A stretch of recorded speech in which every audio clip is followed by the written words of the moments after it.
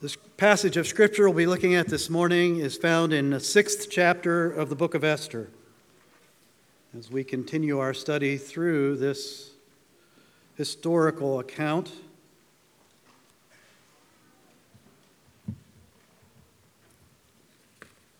Esther chapter 6,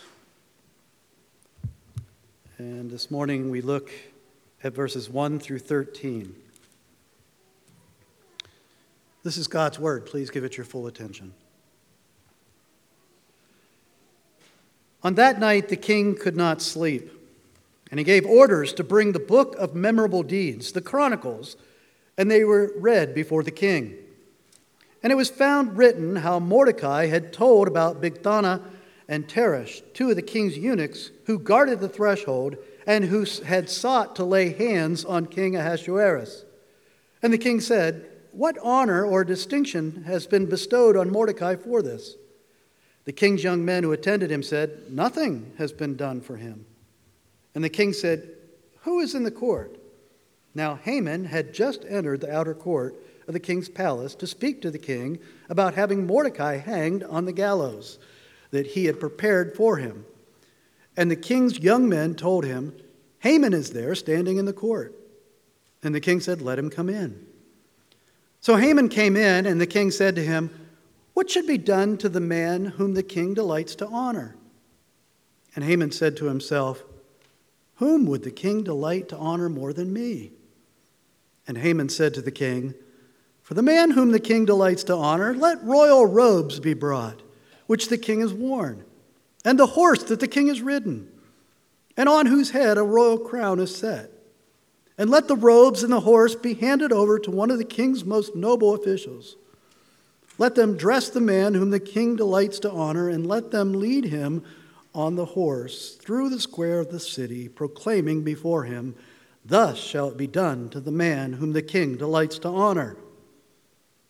Then the king said to Haman, "Hurry, take the robes and the horse, as you have said, and do so to Mordecai the Jew, who sits at the king's gate. Leave out nothing that you have mentioned." So Haman took the robes and the horse, and he dressed Mordecai and led him through the square of the city, proclaiming before him, "Thus shall be done to the man whom the king delights to honor." Then Mordecai returned to the king's gate, but Haman hurried to his house, mourning and with his head covered. And Haman told his wife Zeresh and all his friends everything that had happened to him. Then his wise men and his wife Zeresh said to him, "If Mordecai, before whom you have begun to fall, is of the Jewish people, you will not overcome him, but will surely fall before him." As we've been studying the book of Esther, the overarching theme, as we have seen over and over again, has been the unseen hand of God. How God, even though he's not named in this book, his presence is everywhere, orchestrating all the events according to his wise and perfect plan. When you think about how God works in that way, even people who don't believe in God seem to have a sense that there's something else behind the events of history. They have a hard time seeing that all of life is just a simple cause and effect relationship. They inevitably talk about things like luck, as though luck has some form of existence to it, that it's some kind of power. They inevitably talk about fate. They can't help but think that somehow there's some mystical force behind the events of history, behind the ordinary moments of our lives. One of the very simple places where you'll see it is if you're a sports fan and you watch a sporting event, say the NCAA tournament, the basketball tournament that wrapped up a week or so ago. You're watching the games. Inevitably, you'll hear the commentator say something about momentum. They'll say, the momentum is shift. The momentum is with this team or with that team. In other words, it does seem like that when you're watching a game, that something seems to take over, and the team that has the momentum, all their plans, all their plays work, and all their shots go in. and all the foul calls are against the other team. And we talk about that. And I've done that watching games where you feel like this game's over. Momentum has clearly shifted to the other team. It's over. But then stop and think, what's momentum? Does momentum exist? Is it some kind of mystical force that takes over one team and then suddenly departs and takes over the other team and kind of plays with the whole event? No. But they can't help but think there must be something involved. It's not just cause and effect. That's not how life works. Well, as humanly speaking, you look at the book of Esther, the story of Esther, as we've been studying through it, when you come to chapter 6, the momentum shifts, humanly speaking. Everything turns and goes in an opposite direction to the way things have been developing to this point in the story. The beginning of chapter 6 is the turning point. The beginning of chapter 6 is the pivotal moment in the story, where everything up until this point seemed to be working against Esther, Mordecai, and the Jews, to the point where on the trajectory is hard, humanly speaking, to see any scenario where they weren't utterly destroyed and wiped off the face of the planet. But yet, from this point on, from the beginning of chapter 6 on, momentum shifts. The story takes a sudden turn.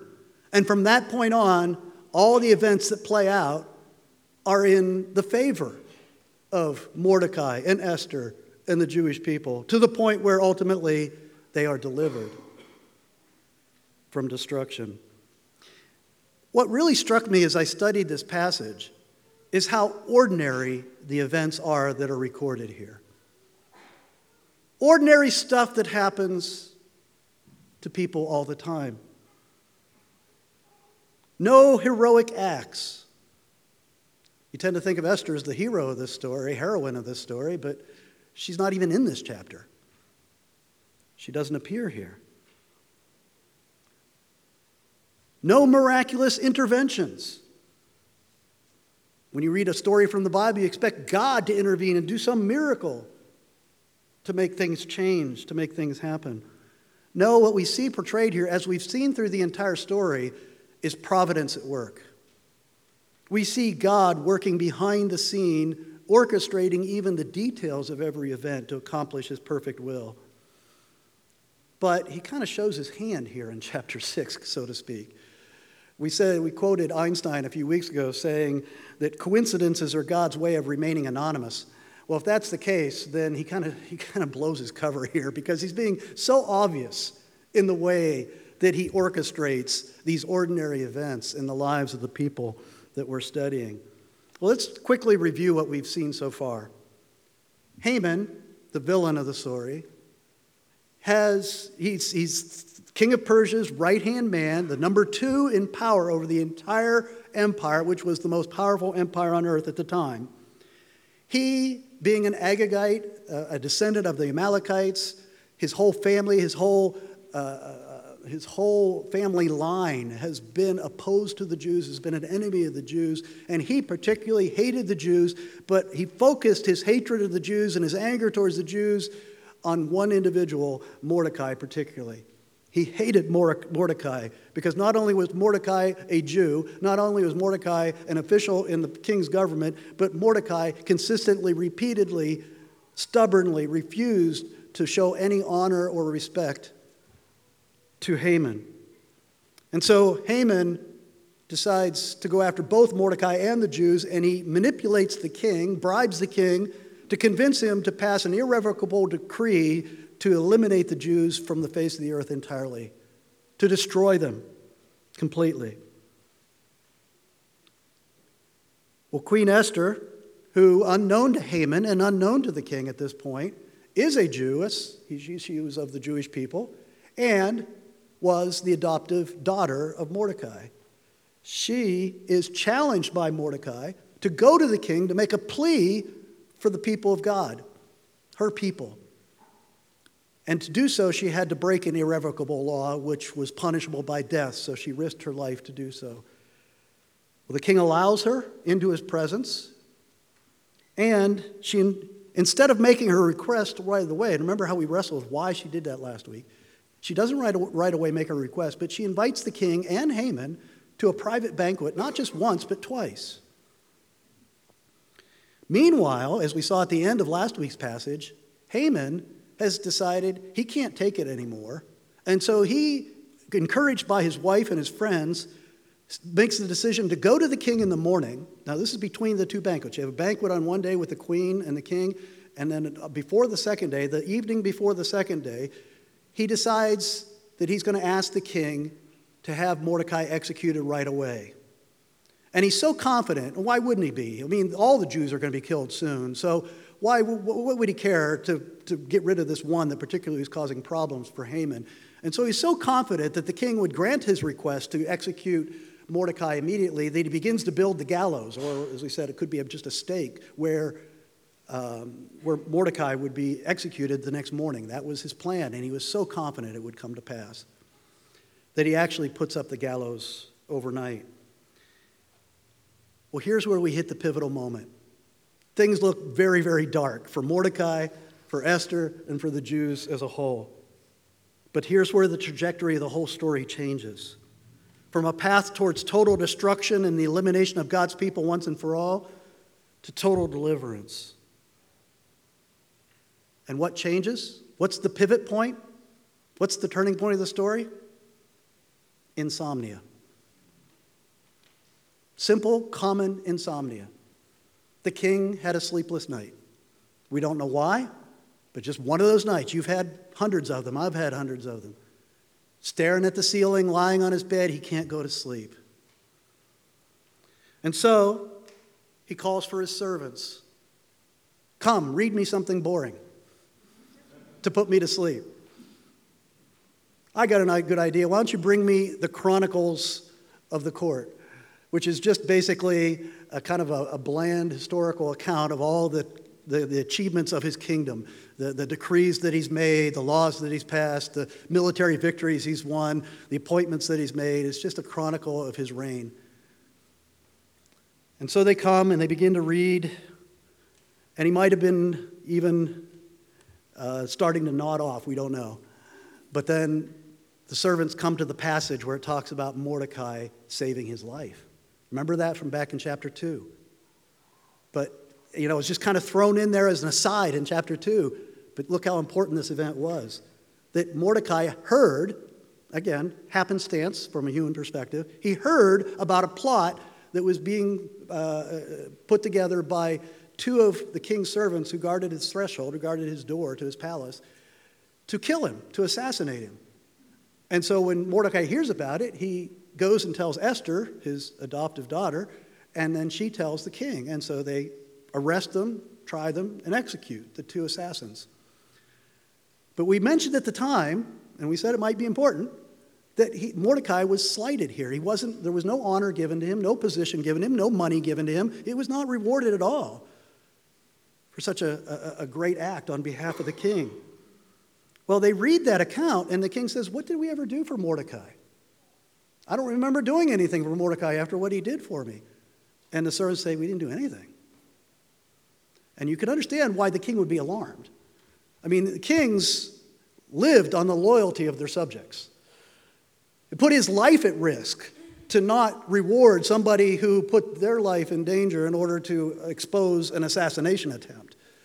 It was important to his reign that he give Mordecai not just a reward, but a big reward, and nothing had been given to him.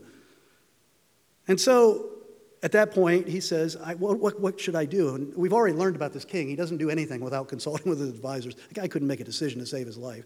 And so he says, I need my advisors to tell me what to do for Mordecai. And he says, which of my officials are around? Well, it's the wee hours of the morning. Of course, his officials aren't just lurking around in the court or outside the court. But it just so happens that Haman, who was so anxious to get that gallows built, I'm sure he was so anxious to get into the king's presence to make his request so that he could execute Mordecai and get that over with so he could go to the banquet with the queen and enjoy his meal. He's there in the wee hours of the morning seeking an audience, and the servants tell him that hey, you know what? Haman just walked up. He said, well, bring him in. I need his advice.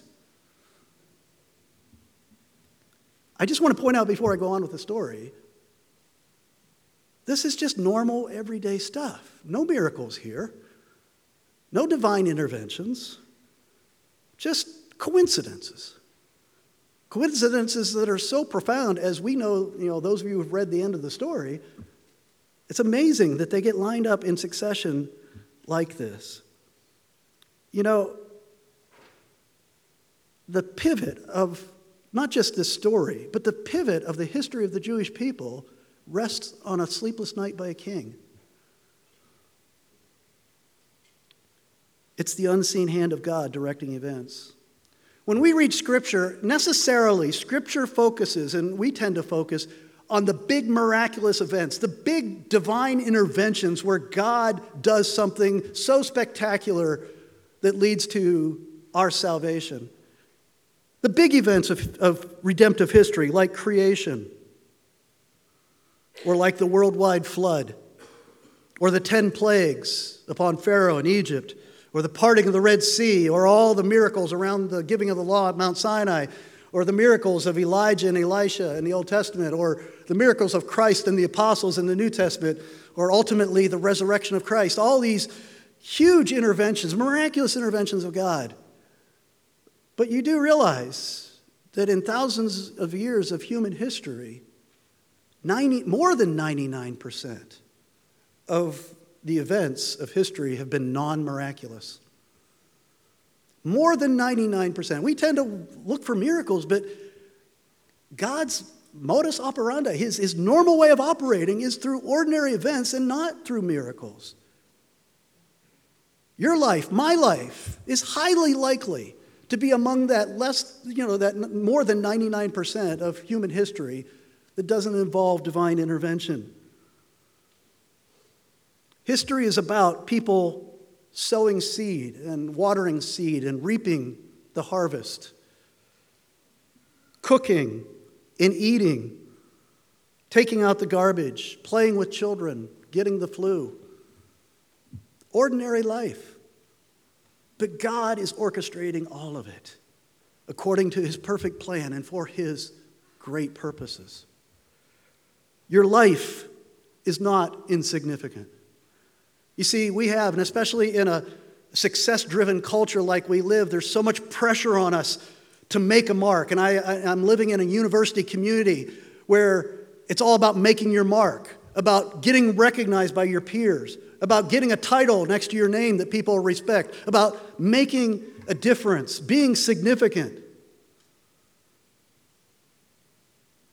But every Christian's life is significant. All the details, the mundane details of your everyday life are part of God's overall plan to accomplish his purposes in redemption. God isn't looking for heroes. We have one hero, and he was enough for all of us. He's looking for those who are willing to live for our hero throughout all of the details of life, even the ones that we consider most insignificant. Well, that leads to the next remarkable happening in this story, which is this funny misunderstanding that takes place between Haman and the king. As we said, he brings Haman in. I'm sure Haman felt honored, felt privileged to come in and give some more advice to the king. Why wouldn't he? And so the king hits him with his question. What should be done to the man whom the king delights to honor? And here's where the comedy kicks in. What happens next is a staple of great comedy throughout all history. A situation where you have two people having a conversation and they make wrong assumptions about what they're talking about or who they're talking about. And because of their wrong assumptions, they miscommunicate, they misunderstand, and it leads to a whole series of funny events because they misunderstood each other and made the wrong assumptions. And that's what happens here. Classic example, one of my favorites, Abbott and Costello. Who's on first? Talking about those dreaded Yankees, the Yankee players with the funny names. First baseman's name was who, the second baseman's name was what, and the third baseman's name was I don't know. And so they're talking about these funny names, and Abbott says, After he says the name, Abbott says, who's on first? And Costello, actually I think I have it backwards. I'm checking my notes here to make sure I get Abbott and Costello mixed up. You purists are going to correct me on this after the sermon if I don't check.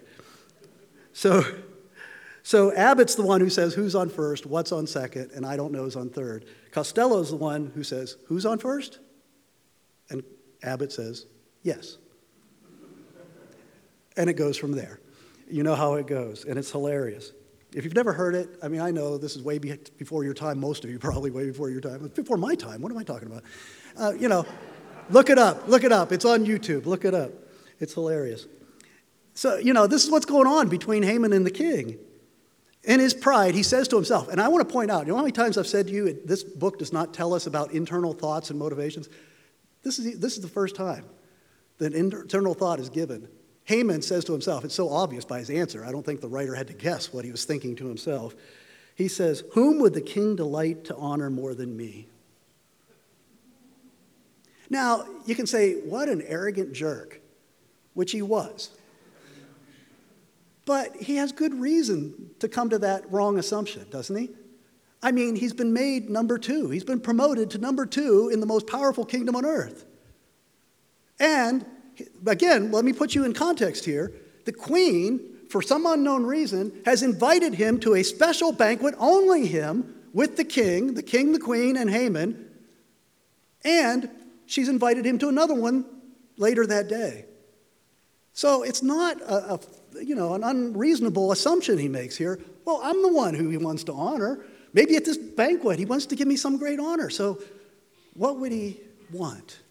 And this is where, to help understand his answer, remember, this is probably one of the wealthiest persons on earth because he gave 10,000 talents of silver as a bribe. That's a huge amount of money back in that day, as a bribe to have the Jews exterminated. So he's an extremely wealthy man. He's the second most powerful person on earth, second only to the king of Persia. He has everything in terms of this earth at his disposal. What more could be done to honor him? And he comes up with, he wants to be given the glory of the king himself. He wants to wear the king's robes. He wants to ride the king's horse. And he wants to be paraded around the city saying, this is the kind of person that the king respects and admires. He wants it said about him. He reveals his heart. That's what pride does. If you live for pride, if you live for self-glory, that's where it leads. You know the sad thing about it is, that wouldn't have made him happy either if he had been given that. Because pride cannot be satisfied. Pride destroys. Because pride is about jealousy. Pride is about having anything that anybody else has that you want. And that was Haman. Well, I would have loved to have been a fly on a wall and see Haman's face when the king says to him, Haman, hurry, you go do that. I like your idea. You go do that. Go to Mordecai the Jew and do it to him. And leave out nothing that you've mentioned. Can you imagine the crestfallen face of Haman when he realized his assumption was not only wrong, but horrifically wrong? He even calls him Mordecai, the king calls him Mordecai the Jew. Now again, the king's not aware of all this stuff. He calls him Mordecai the Jew. I think God had that in part of his little detail in his plan, just to rub a little salt in the wound of Haman's wounded ego. Which leads to this final scene of the story with this ironic honor. Haman goes to the palace in order to execute and humiliate Mordecai. And then a few minutes later, he leaves with a king's robes and a king's horse in order to honor Mordecai and parade him around the city. What Haman wanted most in the world was not only given to his rival, the person he hated the most, but he had to deliver it himself. He had to sing his praises himself as he paraded him around the city. One commentator said, I thought the words were very graphic, says, these words of praise that he shouted around the city must have been like gravel in Haman's mouth. And I just love that image. I don't know if you ever had gravel in your mouth, but it just gives a real vivid sense of what that would have felt like to do what he had to do to obey the king. Well, after the whole ordeal is over, after Haman survives it, he covers his head in grief and humiliation, and he goes home to his wife and his friends to get comfort and consolation, just like the night before. He wants to tell me how great I am, because, man, this was so hard on my ego. I need you to tell me how great I am. And when they heard all of the sequence of events, like I said, God's hand is so obvious in what he's doing here. When they heard the whole story, they say to him, if Mordecai, before whom you have begun to fall, is of the Jewish people, you will not overcome him, but will surely fall before him. Ouch, that's cold comfort. And what's striking there is that these are the same people that night before who suggested that he execute Mordecai in the fashion he was going to do it. But what it says is that even an unbeliever, even a pagan, can recognize that the hand of God is doing something. And, the Persians had heard the history of the Jews. They had heard about what God had done with the 10 plagues in Egypt, the way he provided for his people in the wilderness. Now, I don't know how much of that they believed, how much of that they thought was myth or legend, how he led them into the promised land. They would have heard all these stories, most of them anyway. And so they're looking at what's going on in Haman's life and saying, uh-oh, you're on the wrong side of history here, buddy. God is doing something. I don't know. We don't know this God. We don't know how powerful he is, but you're on the wrong side of him, and look out. What's so funny about this chapter, it's funny in kind of a sad way, is the reversals. How, like we said, there's a certain trajectory, then all of a sudden things can change and go dramatically in the wrong direction. And that's what's happening in Haman's life here. But that's what God's about. God is in the business of reversals. I'm going to give you a little spoiler alert here if you've never read the book of Esther, if you haven't read it as part of our studies. I'm going to jump ahead to chapter 9 and just kind of give the end of the story here. Chapter 9, the first couple verses, listen to what it says there. This is describing when the deliverance was brought to fulfillment. Now in the 12th month, which is the month of Adar, on the 13th day of the same, when the king's command and edict were about to be carried out, on the very day when the enemies of the Jews had hoped to gain the mastery over them, the reverse occurred. The Jews gained mastery over those who hated them. The reverse occurred. That's kind of a theme of Scripture. The reverse occurred. God is in the business of reversal. Ever since Adam and Eve rebelled in the Garden of Eden and were cast out into the outer darkness, God's plan has been about reversing the fall, reconciling with his people, and restoring the paradise of the new heavens and the new earth. His whole plan has been about that. Turning darkness into light, turning wickedness into righteousness, turning unbelief into faith, turning rebellion into submission, turning death into life. The whole plan of redemption is about reversal. When God finally sent his Son into the world, his Son came to establish a kingdom. But what's remarkable about that kingdom is it's an upside-down kingdom. Everything's inverse. Everything's in reverse from the kingdoms of this world. Everything's upside down. In the kingdom that Christ came to establish, the first will be last and the last will be first. The wise will be foolish and the foolish will be wise. The blessed are the poor and those who mourn and those who are meek and those who are persecuted. It's all upside down from the perspective of this world. Because Christ came to bring about the greatest reversal of all history.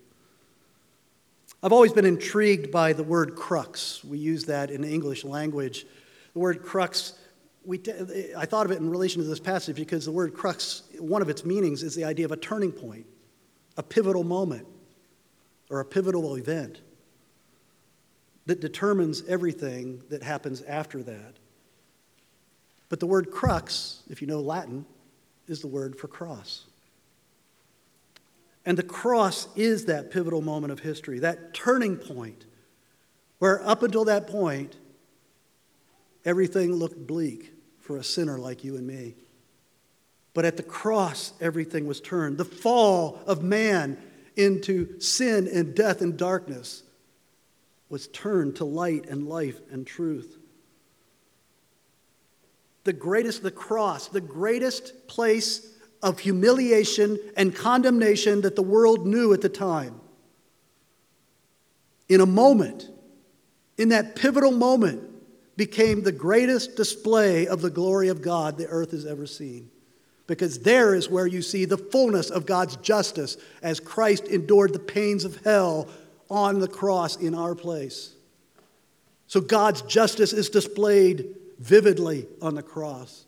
And yet, it was the greatest display of God's mercy and grace and forgiveness. The cross was the turning point that will eventually lead to the restoration of all things to perfection when Christ returns and establishes the new kingdom, the new heaven, the new earth. This is Palm Sunday.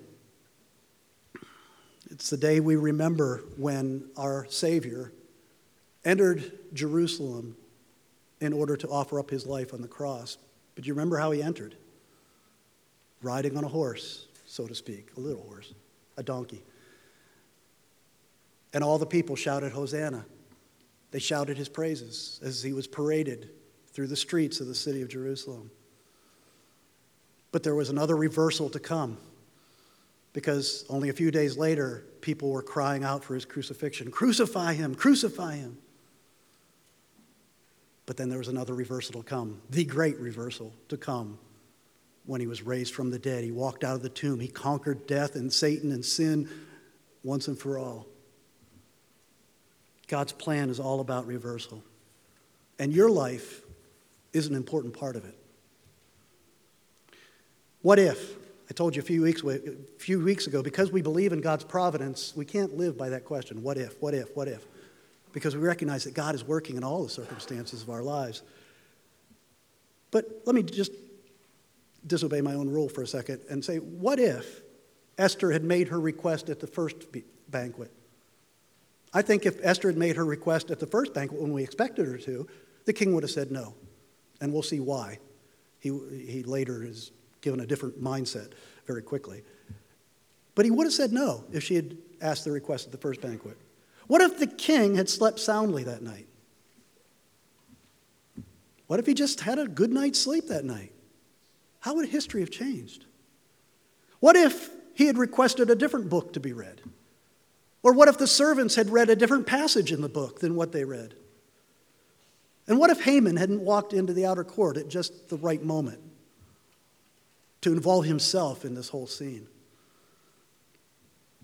The English scholar of the 19th century, J.C. Ryle, once wrote this. He said, "There's no such thing as chance or luck or accident in the Christian's journey through this world. All is arranged and appointed by God. Therefore, let us seek to have an abiding sense of God's hand in all that befalls us if we profess to be believers in Jesus Christ. Let us strive to realize that the Father's hand is measuring out our daily portion and that our steps are ordered by Him." Or as the book of Proverbs says in chapter 16, verse 9, "The heart of man plans his way, but the Lord establishes his steps."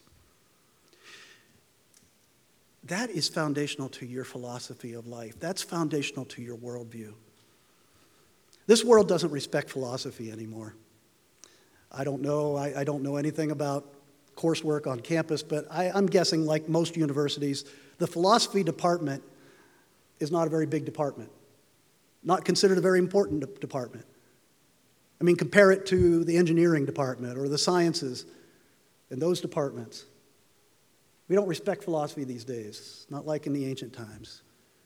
But we as Christians know how important our philosophy is, how important our worldview is, because it determines how we think, it determines how we act, it determines the choices we make in life.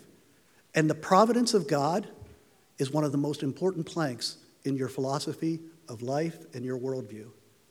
Believing that, as the Westminster Confession says, that His holy, wise, and powerful, that providence is His holy, wise, and powerful preserving and governing of all His creatures and all their actions.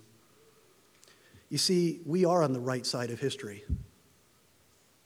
We are the ones who are on the right side of history because history is the plan of redemption, and it's not complete yet. And God will complete it according to his plan. We need to be aware of God's unseen hand directing our lives every day, working in us, and through us to bring about his redemptive purposes. Every day in every one of his people's lives, your life is significant in his plan.